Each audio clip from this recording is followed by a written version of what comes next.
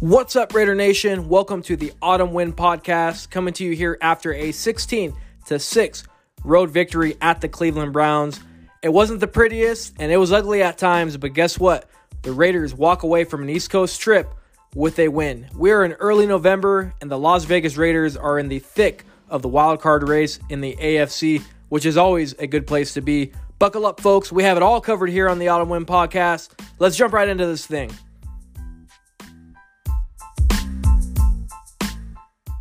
Ladies and gentlemen, the Las Vegas Raiders are sitting at 4-3 in November. It's always a good feeling when you're above 500, and it's an even better feeling knowing that the Raiders have not fallen below 500 all season. After a 2-0 start, they certainly never look back.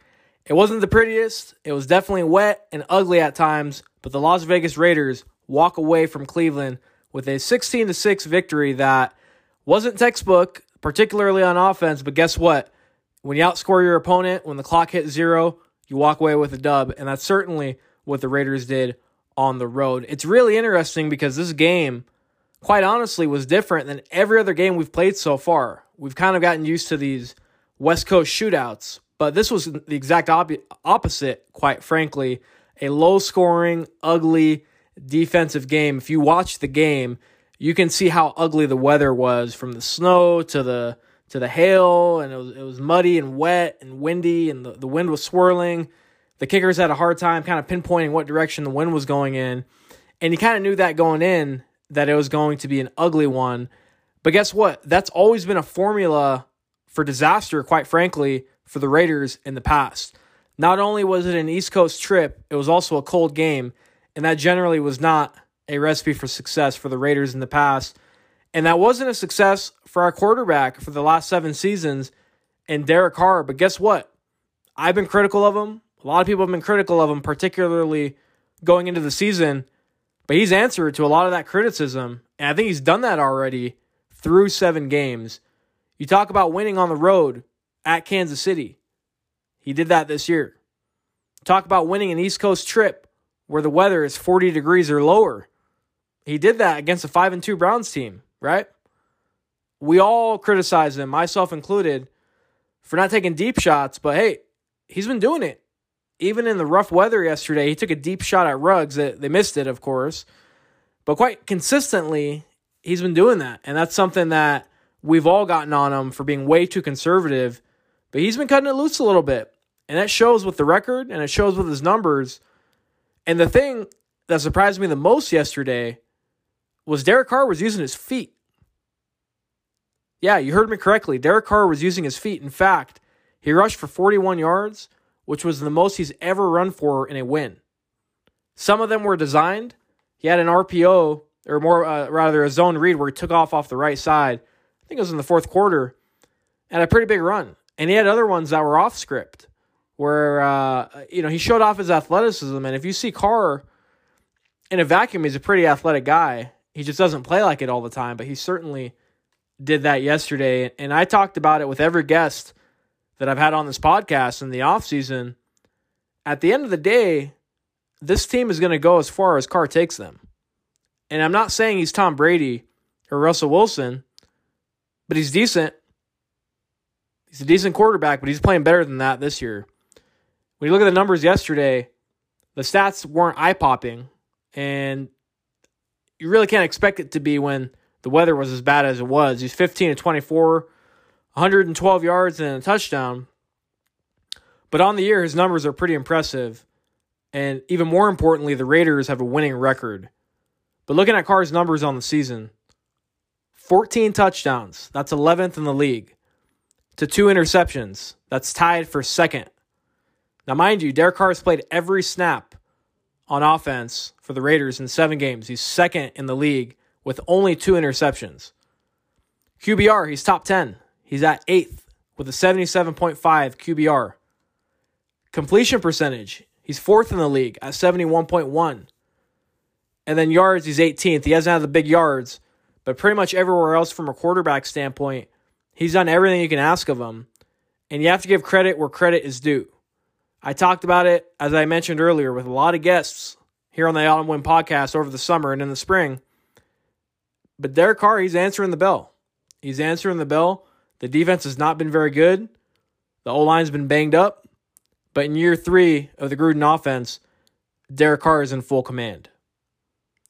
The defense probably had their best game of the year yesterday. Now, mind you, it was a very rough weather game against the Cleveland Browns, but you have to take it. It was the first time all year the Raiders defense did not allow a single touchdown, right?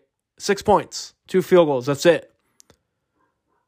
And what I talked about going into the game as a key factor was the turnover battle. One in which the Raiders were third worst in the league going into this game in terms of the turnover ratio. And the Browns were one of the best teams in the league. But guess what? The Raiders did not turn the ball over at all yesterday. And Nick Kwiatkowski forced a fumble on the Browns.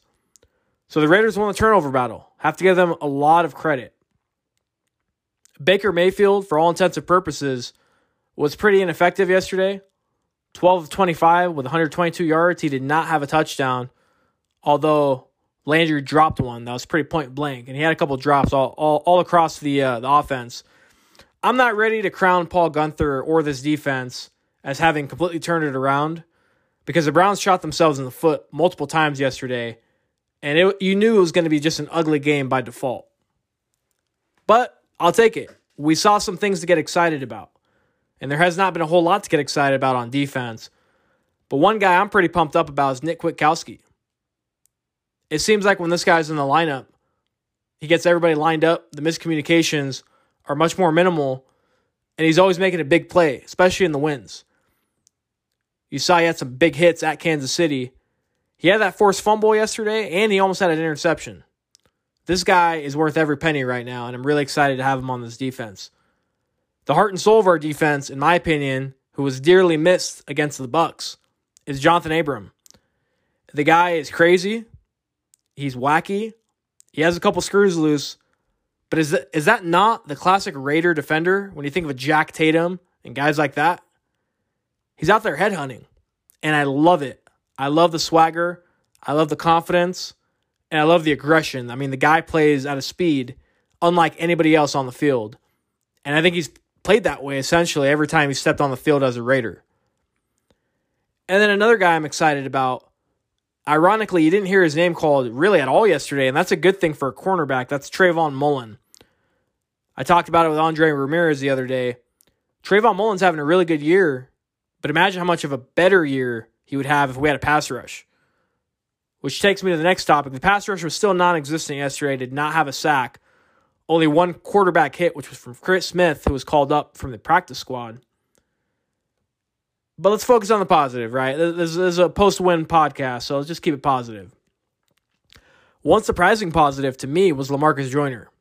He had back-to-back pass breakups late into the game, into the end zone, that forced the Browns to attempt a field goal that they ultimately missed. Interestingly enough, Joyner was lined up at safety both plays, which I've been clamoring for him to play safety. It's what he did with the LA Rams. For some reason, Guenther and Gruden love him as a nickel corner where I think he's struggled. But he played well, and he made some key plays down the stretch yesterday to help seal the game. If you follow me on Twitter, @AutumnWinPod, you would have seen I talked about Josh Jacobs leading up to the game. I tweeted on Saturday, if the Raiders want to win in an ugly and wet game on the road, Josh Jacobs needs 20-plus carries. And guess what?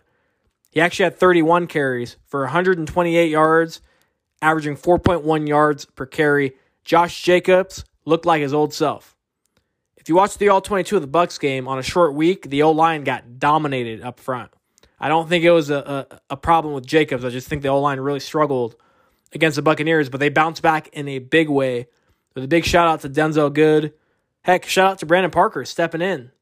Gruden said he was waking up that morning, supposed to be inactive. He ended up playing right tackle most of the game and really played well for the most part. And the O-line as an entirety yesterday helped clear the way for Josh Jacobs, and it was nice to see number 28 bounce back and look like his old self. An unsung hero yesterday, and really all season, is the backup to Josh Jacobs. Yeah, that's Devontae Booker. Yesterday, he had 5 carries, 29 yards, averaging 5.8 yards per carry. But quite honestly, those weren't even his biggest contributions in the game. He had a 17-yard screen pass on 3rd and 18 that helped set up a 4th and 1, where Alec Ingold converted the 4th and 1. And that drive ultimately led to a field goal. And he also recovered a Derek Carr fumble in the red zone. In fact, I think it was inside the 5-yard line. Now, that drive ultimately turned into a goal line stand where we settled for a field goal. But talk about being ready when your number is called and being in the right place at the right time. That was Devontae Booker yesterday. It's a big tip of the cap to him. At halftime at Autumn Wind Pod, you saw me tweet, the Raiders are dominating this game, but are only up 3. Time of possession, plays, first downs. But guess what? They continued to do the same in the second half, except they came away with a touchdown to Hunter Renfrow, which decidedly was a difference in the game. Time of possession for the entire game, Raiders, 37 minutes. Cleveland, 22 minutes. Plays, the Raiders ran 71 plays to the Browns' 47 plays on offense. First downs, the Raiders had 24 first downs. The Browns had 14 first downs. Third down conversions, and I think this was arguably one of the biggest stats of the whole game. The Raiders were 8 of 14 on third down, which gives them 57%, to the Browns that were 3 of 10 on third down. Now, Njoku had a big drop on third down where he beat Littleton. Should have had it. But guess what? You got to give their defense some credit. 3 of 10 on third down is big time when you look at how you evaluate a defense. And that's awesome. And on fourth down, the Raiders converted 2 fourth downs, both of which were on the same drive. So there's really a lot to be excited about. When you ask me, Mike, what can we improve upon when we look at the film? I think the red zone offense has to be better. That was something that plagued us in 2019, and yesterday we were just 1 of 4 in the red zone.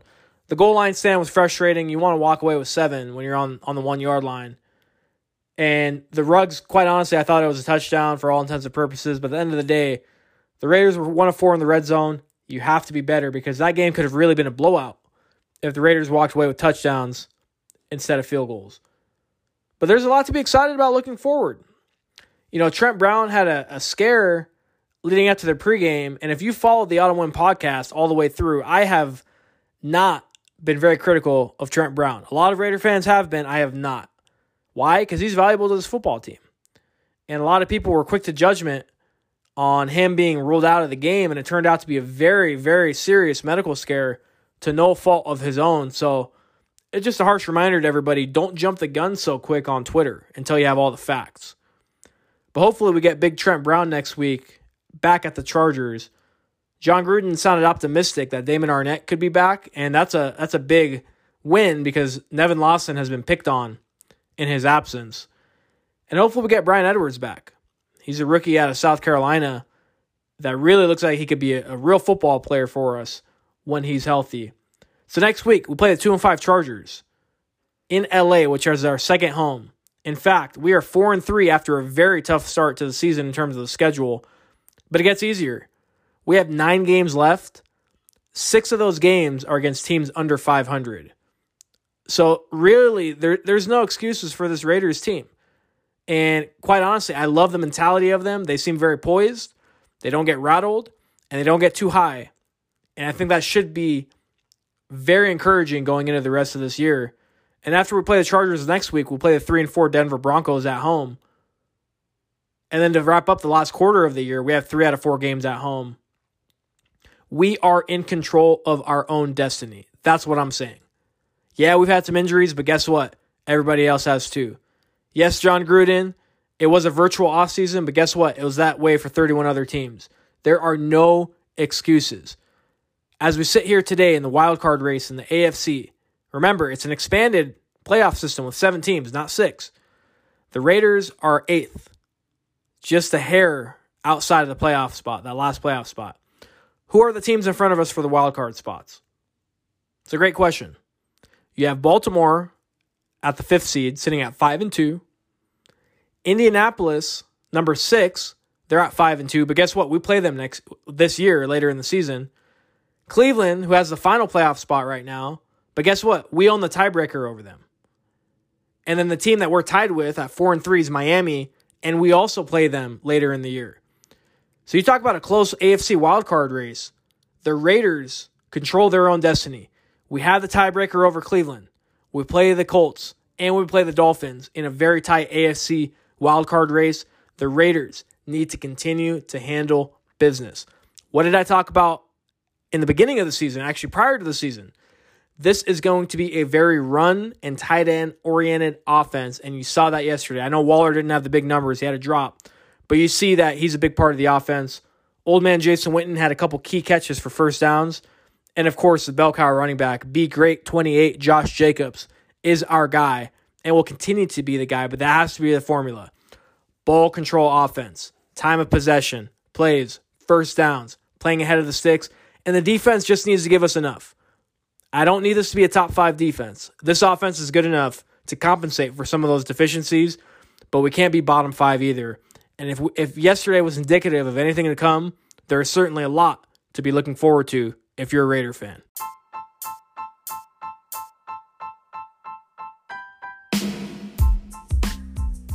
That's a wrap for this week's edition of the Auto Win Podcast. If you've been rocking with me since day one, I want to give you a huge shout out and thank you for all the support along the way. If today is your first time tuning in, welcome to the show. If you haven't already, please subscribe at your favorite streaming platform as we are available everywhere. And we are also on Twitter and Instagram under the same handle, @AutumnWinPod. I hope everybody's safe. I hope everybody's doing well. And at 4-3, as usual, just win, baby. Take care, everybody.